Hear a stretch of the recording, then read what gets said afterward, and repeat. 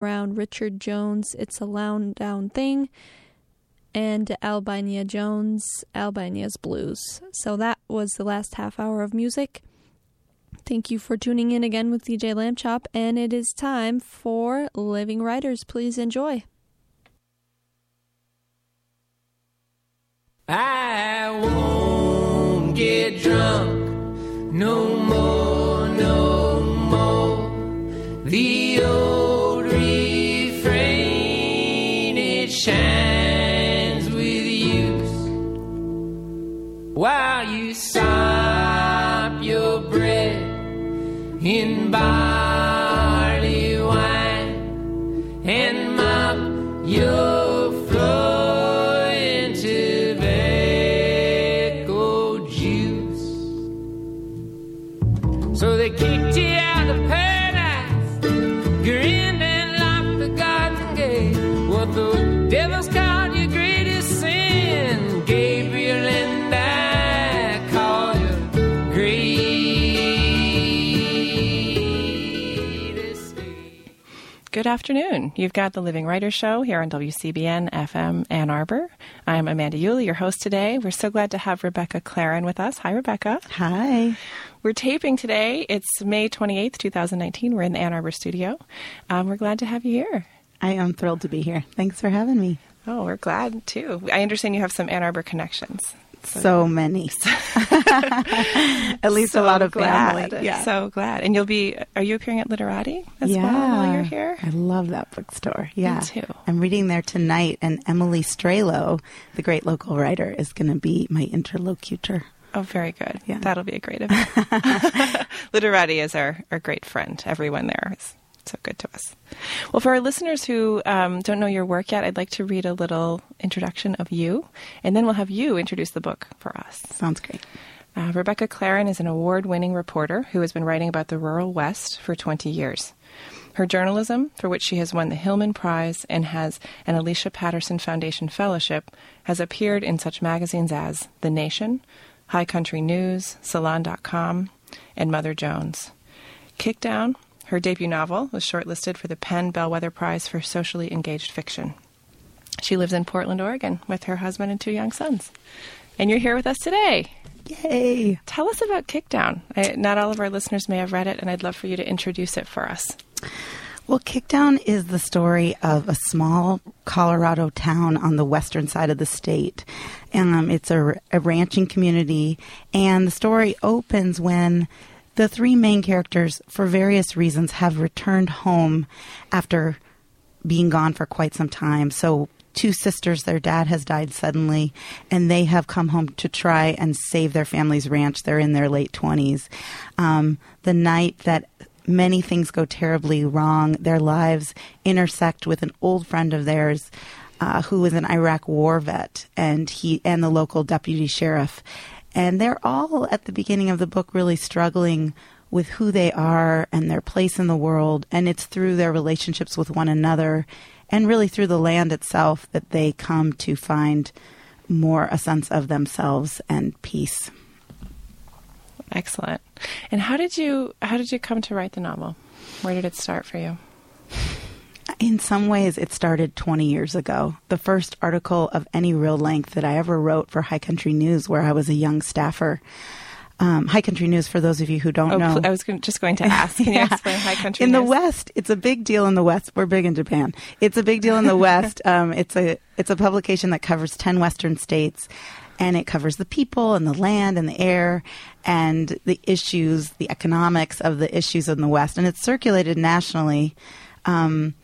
Many people in D.C. who write public policy about the West read it.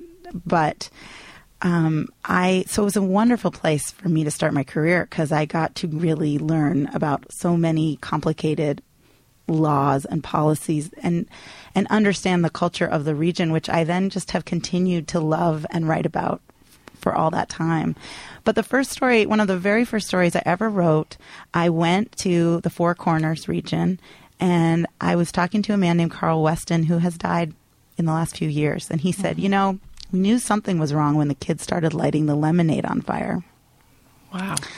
And the kids could light the lemonade on fire because in the ranches around where he lived, there was now oil and gas development that had come, and the development itself had fractured the geology underground, and the gas had now seeped into their water table. Right. And so the gas was coming out of their tap when they turned it on, and they could light their lemonade on fire because there was so much methane in the lemonade. What a striking image. Oh my God. And I have written a lot about small ranching communities, small rural towns throughout really the country, but a lot in the West and this was before the movie Gasland came out. It was before New York and Pennsylvania had an oil and gas boom. And there was these were stories that I felt were very forgotten by most people in America. Mm-hmm. And I did not want to write a preachy novel. I hate preachy novels. So I really tried to bury those sort of ideas about the policies, if you will, mm-hmm. and the all the economic issues and the environmental parts, like deep in the story. I really think Kickdown is the story of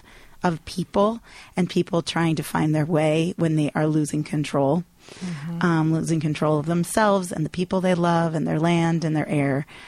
But that's where that story in some way started, is how do I tell the stories, a real sense of these are communities that don't get enough airtime, and wanting to share that story of what it's like to live in a community when you're faced with very difficult choices to make about how to save your land and what are the costs of doing so.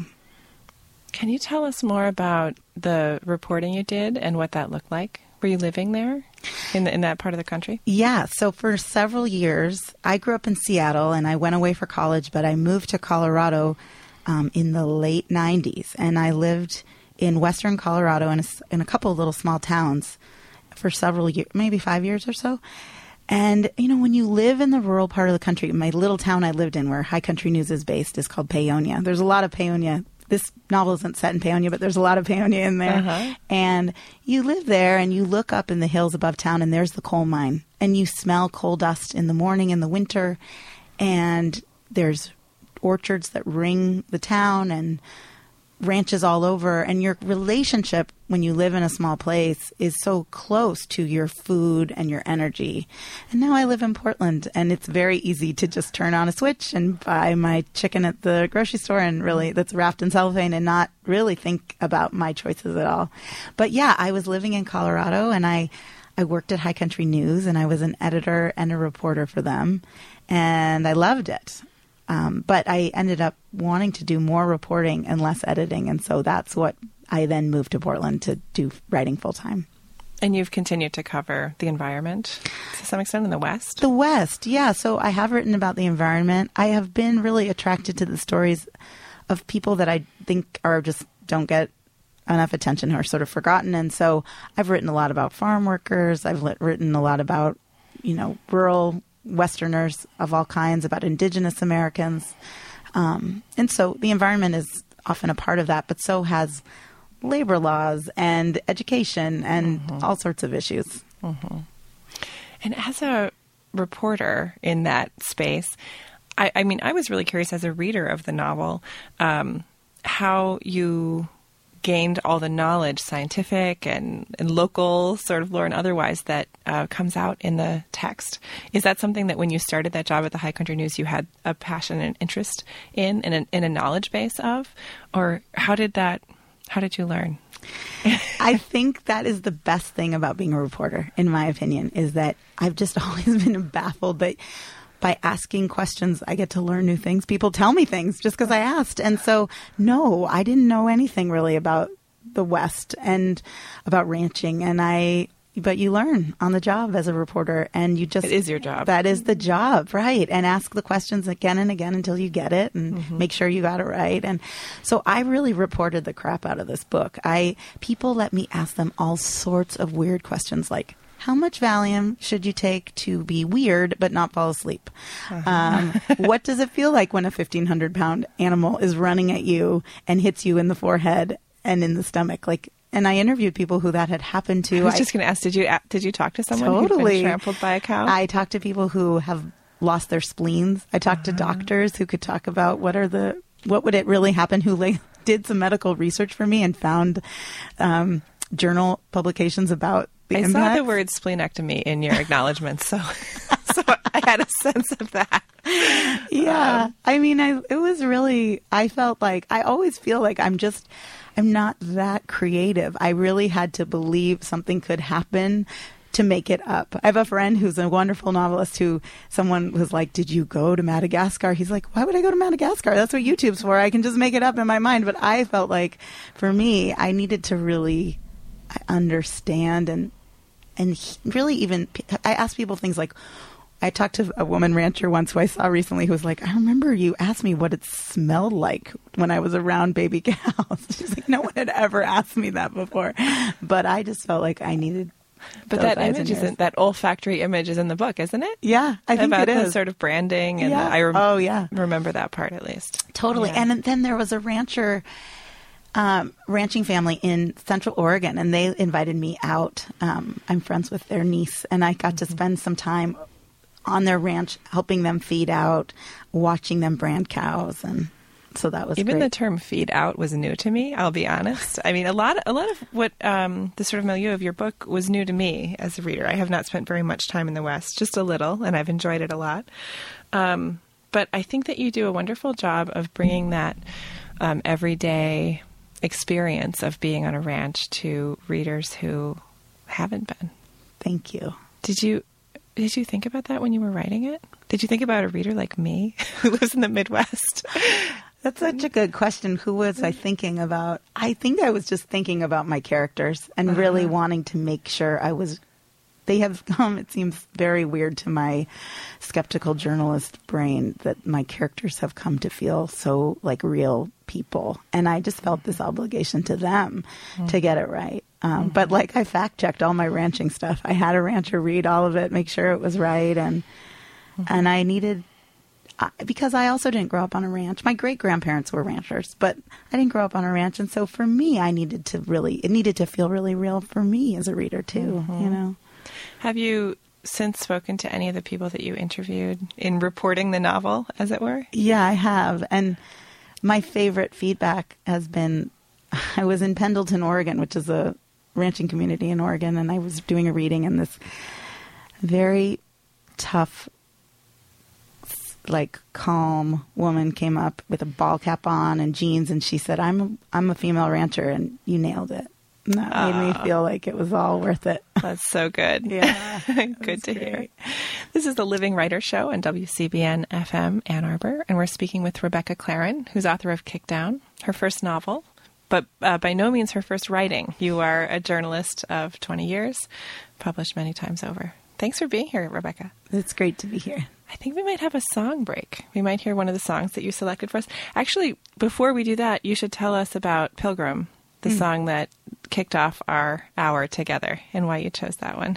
So that's by Dave Rollins and the Machine, and Gillian Welch, who is his partner and many things, sings on that. And I don't only just love that song, it's Pilgrim, You Can't Go Home. And this is a book that opens with these people coming home and wondering if they can come home. And the main characters really struggle with that in different ways, and they reach different conclusions in the end. And I think so many of us who have grown up and left the place we knew and loved, it's a very big tension to come back. And so it has a Western feel to it. Those guys have spent lots of time in the West, but that's why I chose it. Yeah, it's perfect. And then we'll hear Real Time Travelers, Little Bird of Heaven. Do you want to talk about that one too? Please do. I love that. It's a band that doesn't exist anymore, but I think we're from Montana. They have a very old time feel. When I lived in rural Colorado, that's when I knew about this band, and I was a radio DJ then, and I used to play them on the radio on the NPR local station in Paonia. And so I love that sense of the West that they bring. That really is a callback to an older time in the West. Well, let's hear it. Great.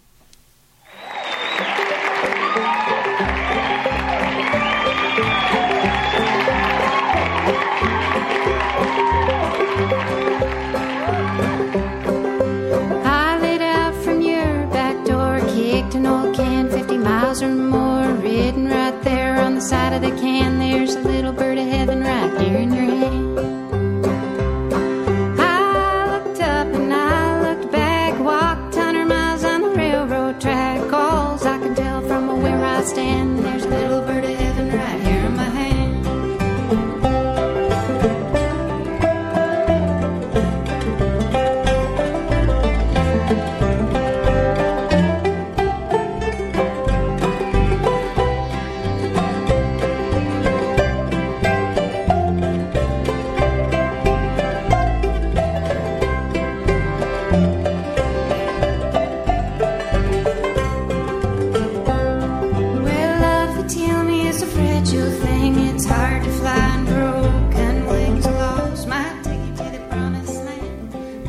we're back with the Living Writers Show on WCBN FM, Ann Arbor. I'm Amanda Yulee. We're here with Rebecca Claren, novelist. Your book is Kicked Down, out late last year, September of 18.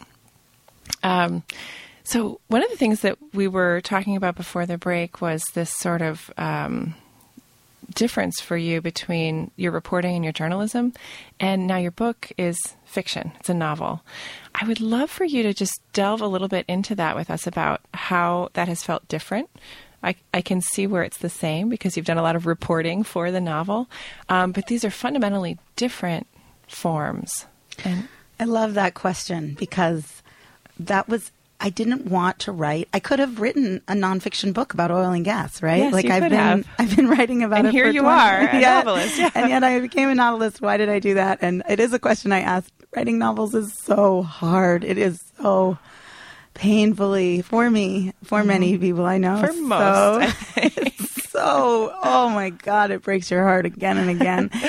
But I feel like there is something with journalism, and I am still a reporter, and I am proud to be one, but there is always a space limitation when you write for magazines, almost always. And there's always a deadline. You can't escape a deadline when you're a magazine reporter. And I have started to feel like what often gets cut, I started to feel like this is when the lead up to wanting to write a novel was this frustration by the limitations of reporting that never, if I did public data reporting, the investigative part of my job, the scientific studies, the economic data, that stuff's so important, and I'm so glad that stuff never gets cut.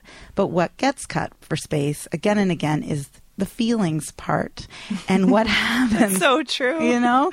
And how does it feel when you're worried about what your granddaughter is drinking in the water that comes out of her tap? And you can have a quote of someone saying that, but for a reader to really care about a person that they're reading about, to really know them and be so invested, there's really never space for that. And I know for me, I don't really cultivate empathy. I don't really change my sense of a region or community that I don't know until I care about them, until I have a feeling in myself that is mirrored in the feelings they have. And that's really what drove me to want to write this novel. Is for years I've been at dinner parties. I used to kill at dinner parties. People would be like, "What are you working on?" I'd be like, "This is such an amazing story. Let me tell you. I was in the Mariana Islands." And then I'd be at a dinner party and they'd be like, "What are you working on?" I'd say a book. They'd say, "What's it about?" I would say, feelings, you know? And then they would talk to the person sitting on the other side of me. But it's really, to me, what this book is about. So as a reader, I agree. And I wonder how you approach that, because in my opinion, what you've done is you've built a beautiful narrative about a family and this relationship, especially between the sisters and the men that are in their lives too. And they're, lots about family. But really you have this North Star of environmental justice that I think is there. And I wonder, how did you, maybe you've answered this question of which came first, that North Star of environmental justice or the story, but how did you, if there isn't a first, how did you blend those two to make a novel? 4 rewrites. Okay. Painful. You said it was painful. Oh, it was painful and so fun and amazing too. But I don't know what came first. Probably, I had this moment where I realized that I wanted to write a novel and write fiction, and it was very surprising to me. I didn't know that I was playing my favorite dream jobs game with my husband. I thought I was doing him a solid, being like, if you could do anything, what would you do? And he was like doing it, and then he's like, what about you? And I said, I think I would write fiction, and tears came into my eyes. And I had no idea that was true for me. And so, and as I said earlier, I didn't want to write a book that I personally wouldn't read. And I didn't want to write a preachy book. I didn't want to write a book that was nonfiction about oil and gas. I personally would never read that book. That sounds so boring to me. So I mostly read novels because I think because I read so much, science and boring but fascinating nonfiction for research for my your work. Yeah. So that was part of it. Yeah. Had you, at the point when you had that moment of tears in your eyes, had you written short stories before? Had you written fiction? Not since college. Yeah, it had been, no. Effectively, no. No, effectively not at all. And I think because I never went to journalism school, and I got mentoring that said you don't need to go to journalism school, you can learn it on the job. I worked really hard, and I was very tenacious, and I took lots of licks early on and throughout my career, but I figured out how to be a reporter without going to school. And so I thought, I'm not going to go to school to be a novelist. Who goes to school? Like, I'll just, except for doctors, you know? So I was like, I'll just figure this out. And, you know, it was very humbling. To figure it out. Yeah. And I whenever somebody says something is humbling, I feel like I want to know more about how long did it take you to write the novel? Because you were learning how to write a novel as you were writing your first one. That's right. So I was pregnant with my oldest son when I wrote my first draft during my pregnancy, and I finished the first draft like 2 weeks before he was born. He is now 7.5, and he's a reader. Like, he can read this. I'm glad. I hope he doesn't. But and it took me. It felt like. I felt at some points like I was had a chain around my neck, and part of me was like yanking my other self, away across like a burning hot desert because I felt like the first draft wasn't good enough. And so I felt like, well, I either wasted all that time and this is just a nothing, or I double down. And I just felt that way again. And it was very hard to just keep realizing it wasn't good enough and I had to keep going. But I'm glad I did. I feel proud of what I ended up with. You should feel proud. Thank you should you. feel proud. What's so interesting about what you're saying is I think you are telling us that it's that pressure and that feeling was self-imposed for the most part. You knew what you wanted and you didn't see it in draft one, right? You didn't have somebody else yelling at you, did you? Not really. I did some mentoring with Karen Fisher, who wrote this beautiful book called A Second Country, and she helped me go back and forth. Like when I wanted some structure when knowing I was going to be sleep deprived, like when my kid was born. And so I did have a thing where I would send her 30 pages every month and she would send me back feedback. That's wonderful. It was great. By the way. It was really great. Thing to have. But I think I felt so much personal pressure. I felt the pressure that I wanted to do this, and I felt like I was wasting my family's resources, and also I felt sort of a weird obligation that I could be reporting. I had that skill, and I could be doing something that felt really, I believe in it. Mm-hmm. And so to not be doing that for a while and to instead be writing this novel, I did feel a lot of internal. Yeah, it did feel that way. Right. Yeah. I think that those are ourselves are our best taskmasters or goal. You know, I think that's probably how it has to be.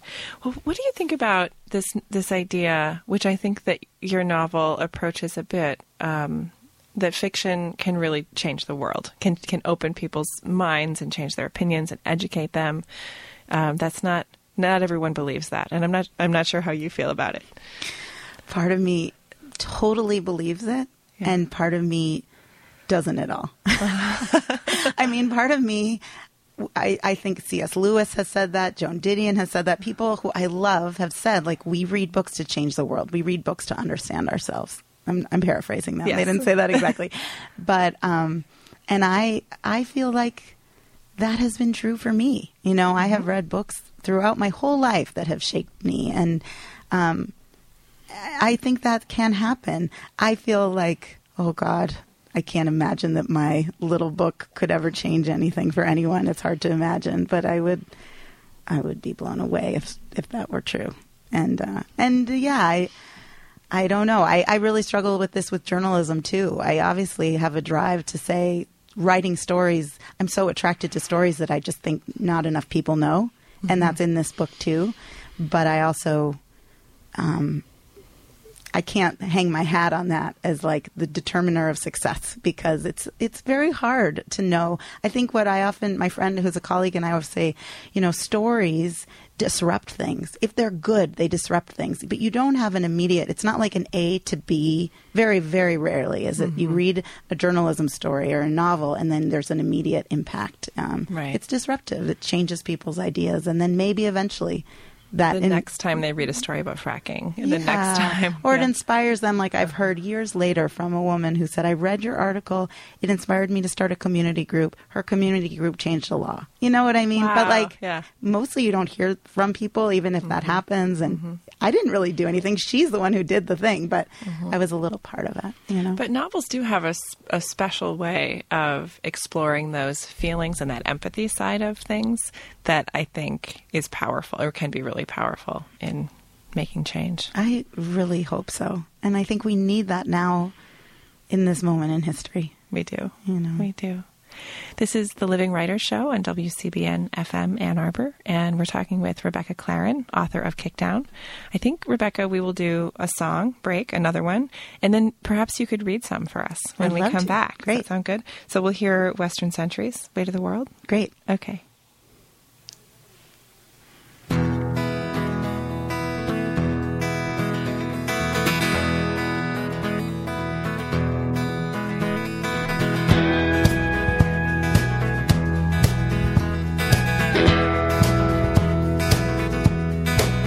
I've seen the weight of the world crumble with an easy equation. I've seen the weight of a man gone to hell, crying he don't understand.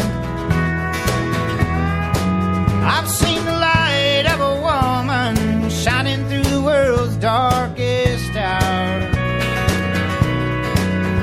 Takes a lifetime worth of daylight and just shines it out as best as God knows how. It's just like 1 + 1. The way that I've been living ain't the same. That was the Western Centuries on the Living Writers Show, and we're here with Rebecca Claren, who's going to read a portion of Kickdown for us, her novel. Great. Do you want to set it up for us, Rebecca? Sure. Just tell us what we're going to hear.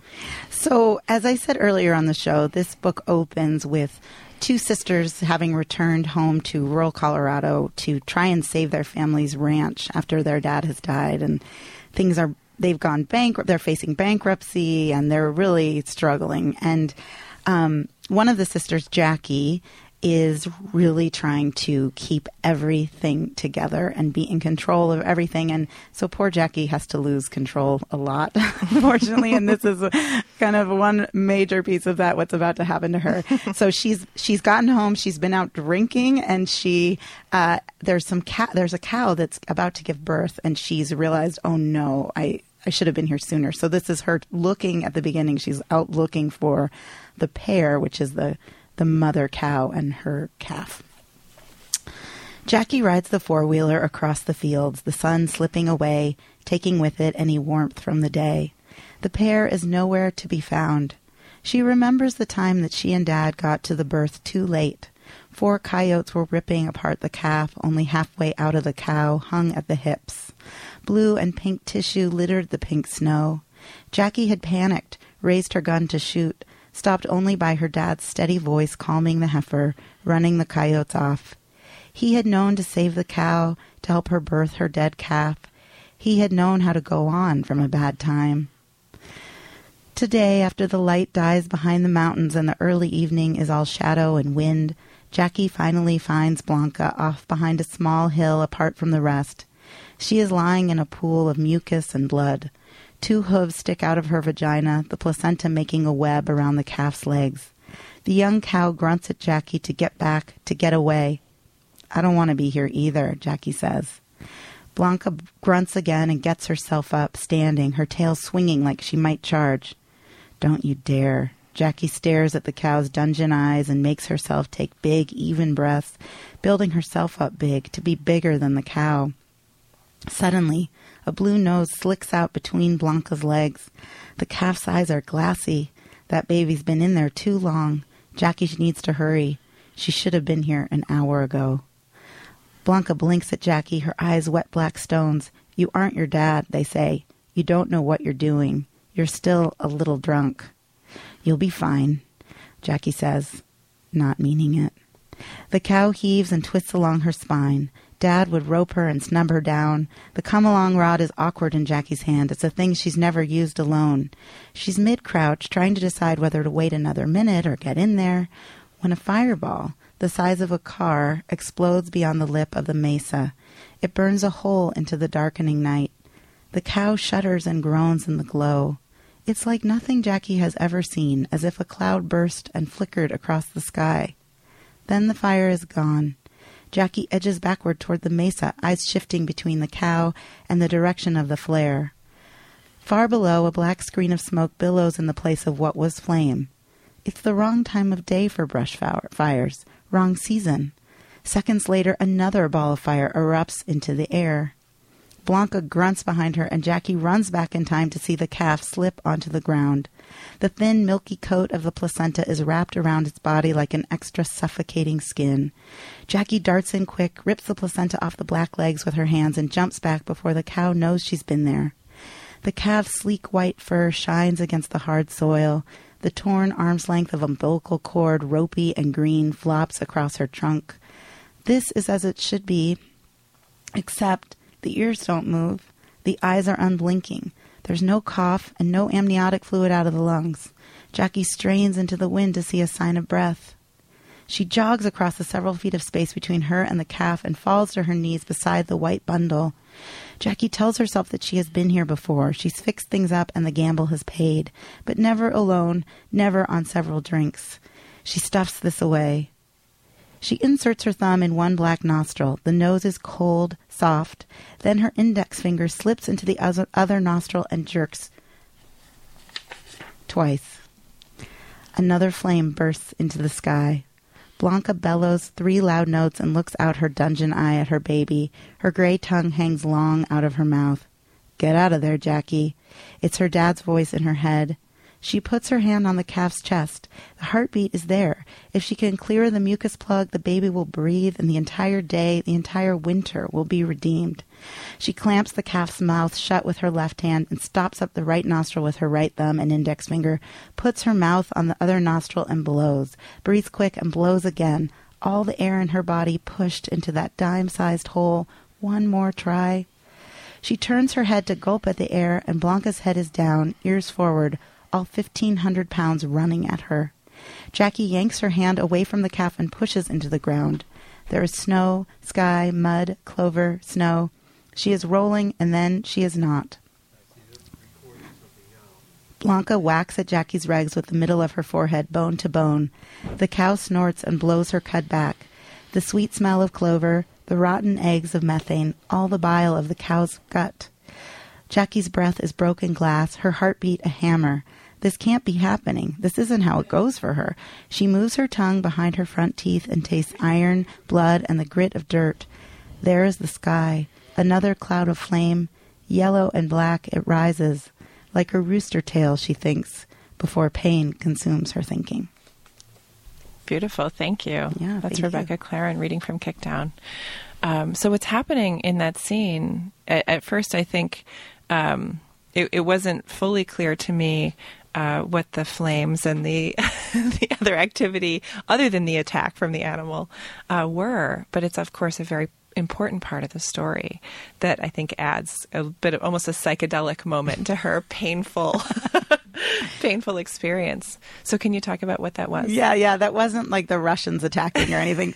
The fireball is a kick or a kick down. It's what I'm describing there is what the title of the book is. And when you drill for oil and gas, and this is a very simplified take on this, but it's like sticking a straw into a layer cake. And when you drill down and you release whatever you do to release the gas from the geology underground, which can be many things, once the gas is released, it wants to escape upward as fast as it can. And so drillers put a whole bunch of mud on around wellbore to keep things under control, to keep things in place. But if they misjudge the amount of mud, if they don't get it right, these huge burps of gas leak out. And of course, it's very flammable around an oil and gas rig. And so they catch fire, and they do make these huge fireballs into the sky, like the size of trucks. And you can actually get on YouTube, or you could at one point. This book takes place in a town of Silt, which is a real town I don't know if I call it Garfield County, but it's a real town called Garfield County, and you can see a kick on the internet in that town, and people watching it. And to me, a book that was very interested about what happens when we lose control. It felt like an apt metaphor. Yes. So much of the book, again, we talked about this before, but much of the book for me centered on this relationship between the sisters, themes about family and expectation and loyalty. But I think for me, one of the characters in the book is the ranch and the land, even to some extent the animals, as the passage you just read. Can you talk about that part of it? I love that you noticed that. That was so important to me. And I just think I admire people who pick up on that the land itself is a character. And I think when you live in the West, or really any place, I think many parts of Michigan are like this as well, where there's a lot of open space and you can see a big sky every day and see a big expanse of green and mountains. You have a relationship with that land. It's a part of you. And I felt, and I have had that feeling, and I wanted to convey that in the book, that you're actually interacting with your surroundings in a real way. And of course we all are, even when we live in cities. How noisy it is affects us. But I think you're very aware of it when you live out in the land, and what the weather is and what's happening. It affects you on so many levels. It affects your experience physically. What the weather is or what's happening to your land could affect you economically too. So it's powerful. I mean, you somehow build empathy for the land. This sort of oil and gas stuff is happening to this ranch, which is so important to these women and to their community members too. And I think that was a really unexpected part of the book for me, is to feel that emotional connection to. I'm so glad. I also felt like I used it as a device in some ways. Some of the characters are very disconnected from themselves and their emotions. And so I was they aren't people who would be thinking powerful thoughts and insights, but through the way they see their surroundings, I hope to give readers insight into what they're thinking, because that is something that they would do. They would see the land and have a thought about it, and that would tell you something about where they're at emotionally. I think it's really true for me. The character Ray, who is a veteran, having been in the recent Iraq War, he's a little bit cut off from some very real feelings he's having in his relationships with people. But when it comes to his work on the land, it just works, right? Yeah, I mean, he struggles at the beginning. He grew up on his grandfather's ranch, which was right next to the sister's ranch growing up. And he kind of stumbles at the beginning, but he really comes alive through working the land and figures it out. Yeah, he does. I found the character Jackie to be in a little bit of a perpetual struggle between the rural life where she grew up, and which she very purposefully left to go to medical school, and that other life that she has in, I think it's Denver in the book, right? So, she's back and forth between the merits of both. And I think one of the things the novel is very masterful at is not taking sides in that. Awesome. Do you have a side? Or did you how conscious was that? It was super conscious. I really wanted to, my side was on the like heartbreaking dynamics within families. And my side was in showing the complexities of that. And so, do I have opinions about what I would do in that situation? Kind of. But I don't judge. I don't feel judgmental of these very difficult choices that my characters are put in, that I made them be in. You put them in there. And of what they end up doing. And that echoes in some ways real people I've met in my while reporting in the rural West. So I know I'm hedging here, but I don't exactly have a side. It was important to me not to have one. I wanted readers to be able to make their own choices at the end of the book about, and sort of like you're saying, like, what would I do? That was really the question I wanted people to be faced with if it were them. I think that you do that well. I mean, I think readers ask that question and they see the complexities of it.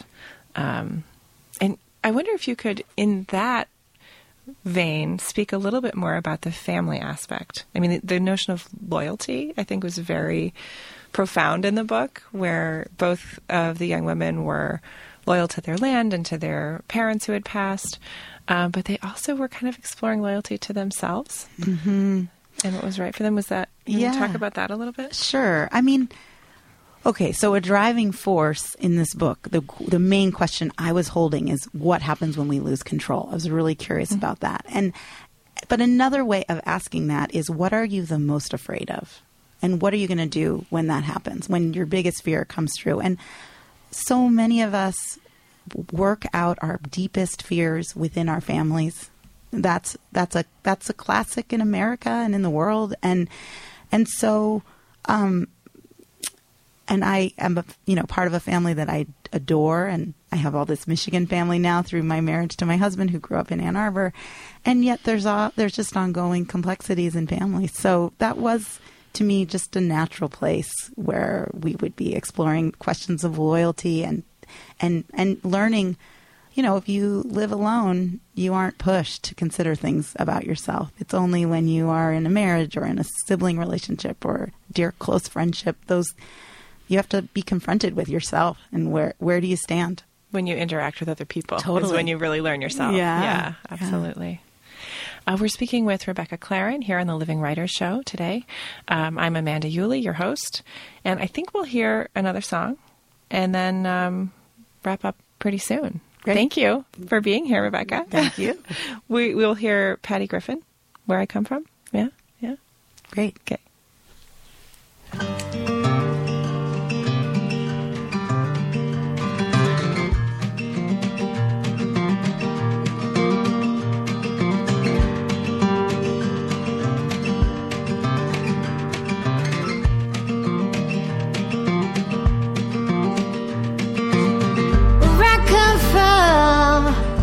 It's a land of many islands. 2 rivers run to the east and to the west. Wanted to run far away as I could, as fast as I could get. No matter where I've been, I can't escape who I am or forget.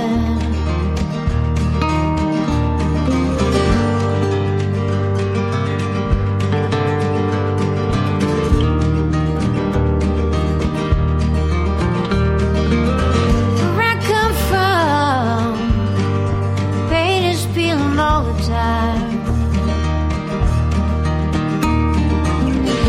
Winter's long, gets into your boots.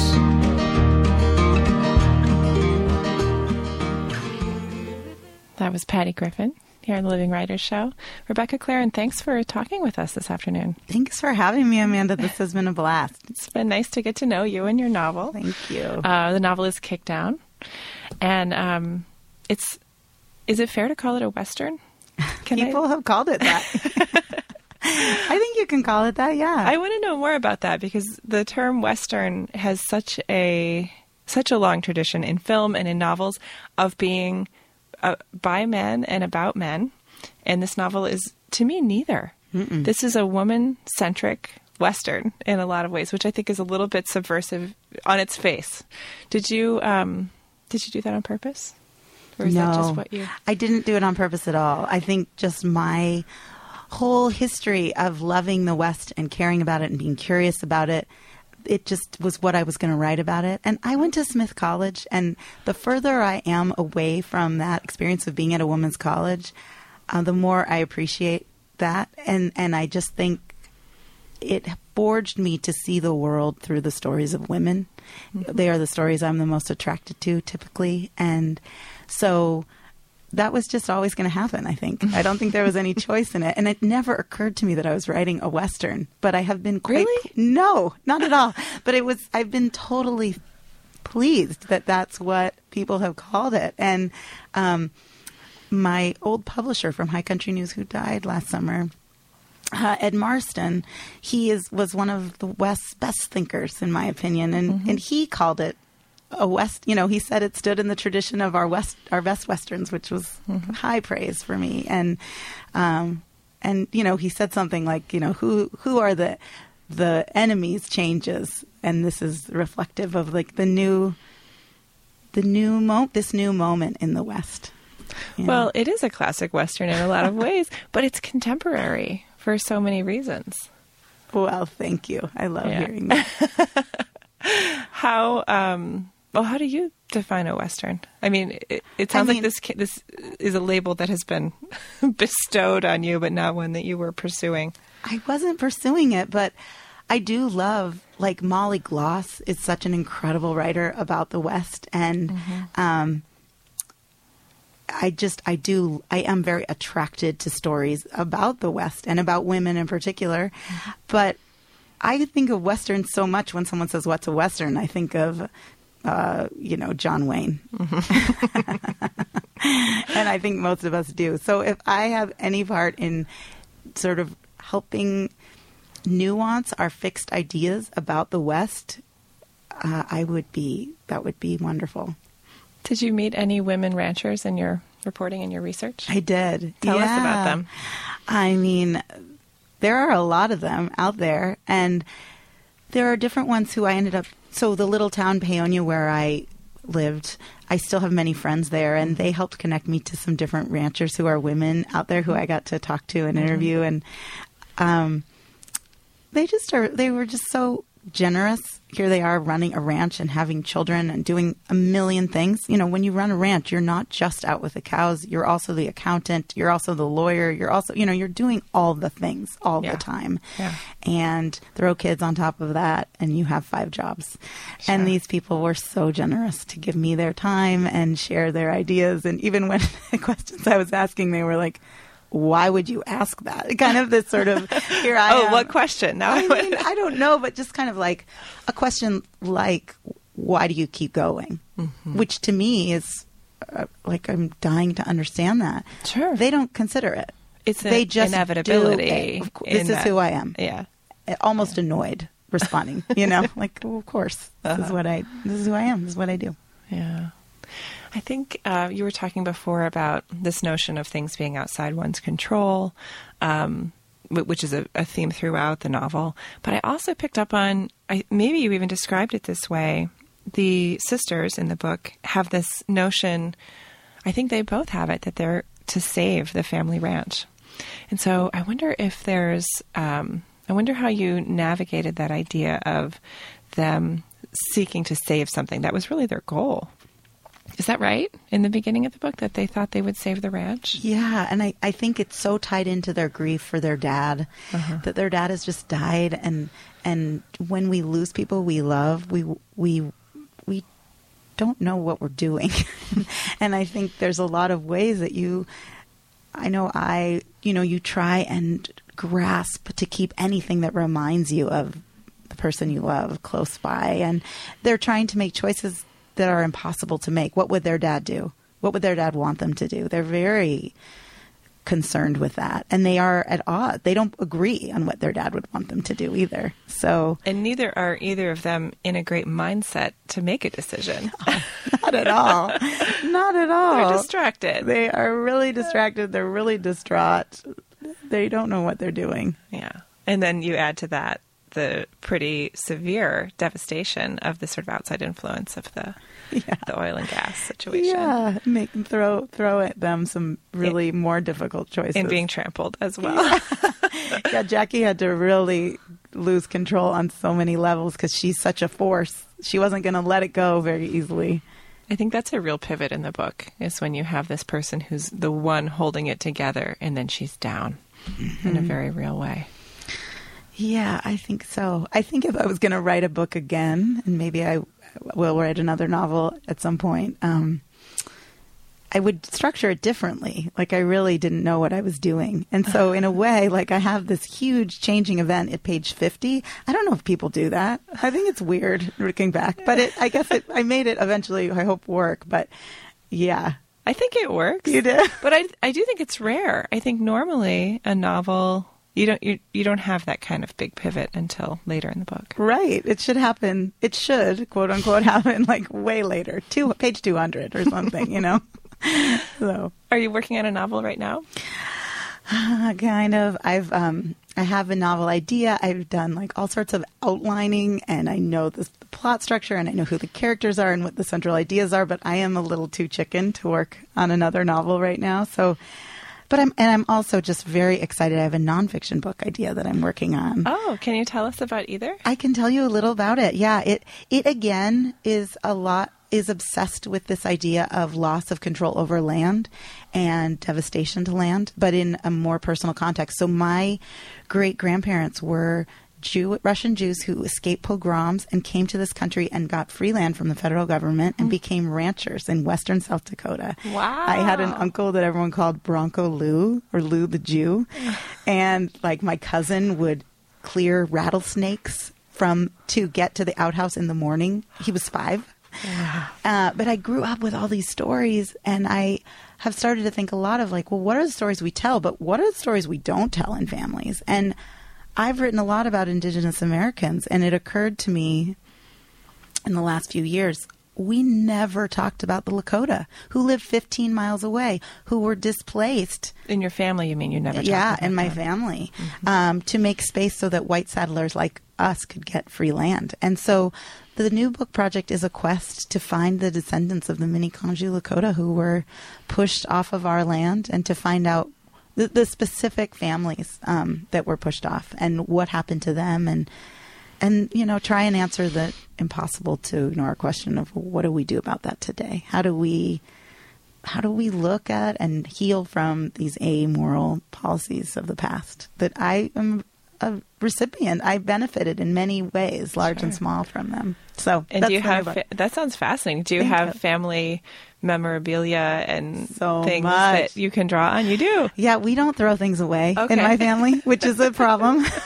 But it means I have like boxes of photos from the 1916s and like journal, like diaries and letters, and I have my grandmother's Girl Scout card from 1931. Like, they really it's in South Dakota? In South Dakota, yeah. And they sold the land the year before I was born.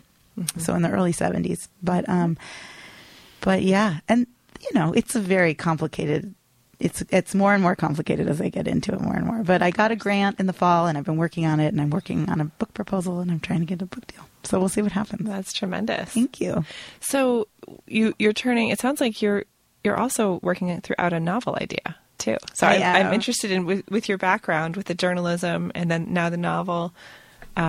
You haven't taken a side there either. It sounds like you're interested in both, pursuing both. Yeah, I am. I mean, what I loved about writing a novel was how I could go to this totally different world and live in it.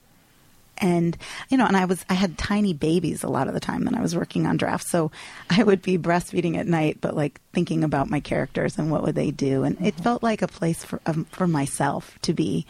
And I love, and I think most people who make anything can experience this, that you lose track of time and you don't know where you are. And I think I'm a very slow I'm a very fast journalist, but I'm a very slow novelist because I really tried to think a lot about what's the feeling I want to convey and then write under that feeling, if that makes sense. Like create I wanted the language almost to reflect the spareness of the landscape. And so I wanted it to be kind of underneath, if that makes sense. It takes so much time to do that, though. It It's does. so much more God. thoughtful and wrenching than it probably seems. Yeah. Yeah. Oh, yeah. It is. God. So, what are you reading right now? Or what do you like to read, and what are you reading right now? Well, I love to read all sorts of things. I've been reading a ton.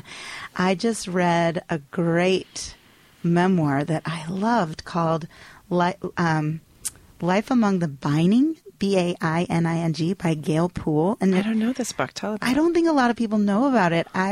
It's published by University Press, and it's a memoir of this woman who, in 1967 or something around there, she and her husband graduate from Harvard. He is an anthropologist and gets his first in the field ethnography job. I'm saying that totally wrong. Field work. He's going to do field work in Papua New Guinea, and they go and live among the Bining people for a year, and it's a total failure. It's a disaster.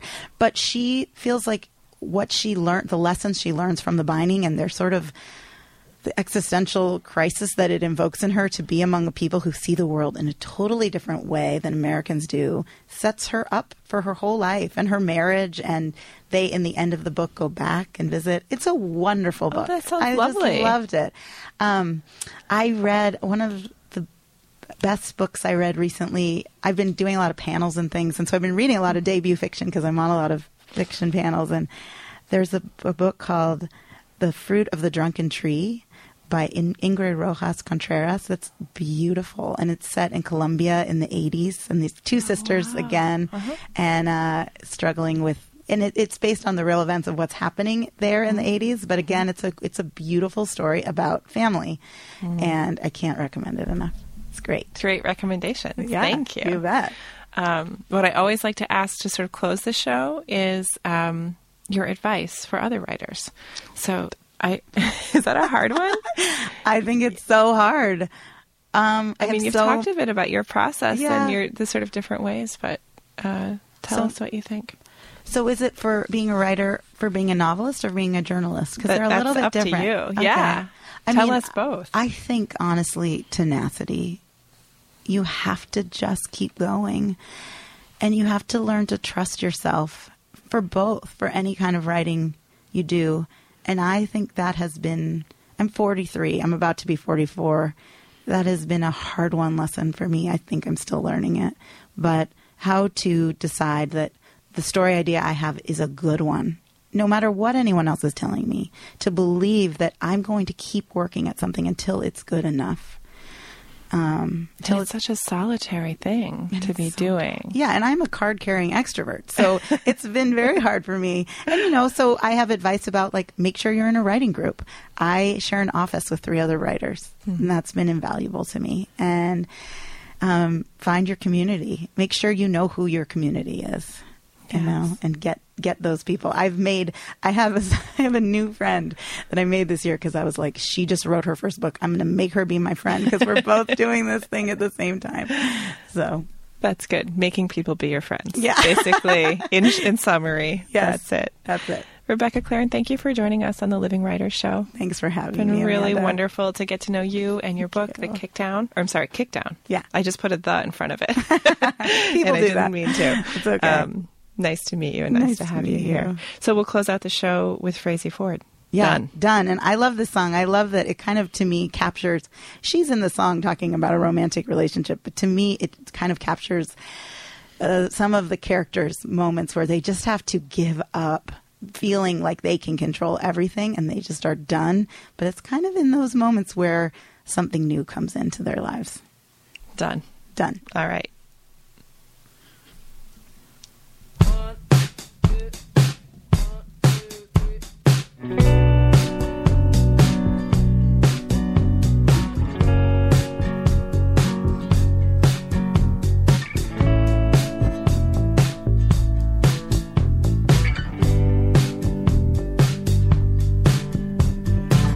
I was taking every hit from you, drive-by shooting, son of a bitch, and I'm done. Oh, I'm done.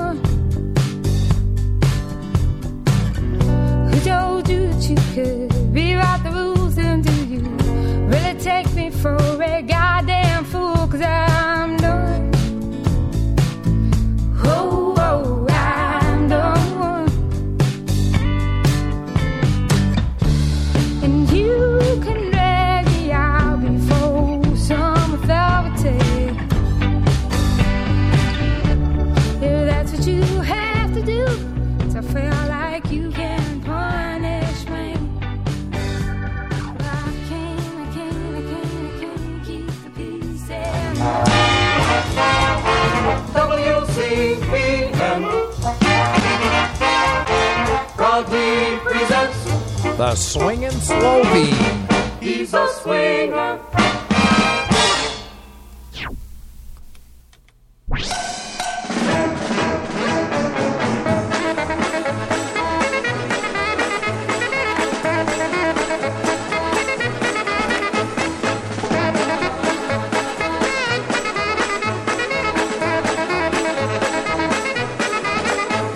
Someone stole a kishka, someone stole a kishka, someone stole a kishka from the butcher shop.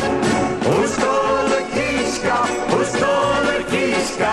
Who stole the kishka? Someone call the cop. Round and firm and fully packed, it was standing on the rack. Someone stole the kishka when I turned my back. Who stole the kishka? Who stole the kishka? Who stole the kishka? Won't you bring it back?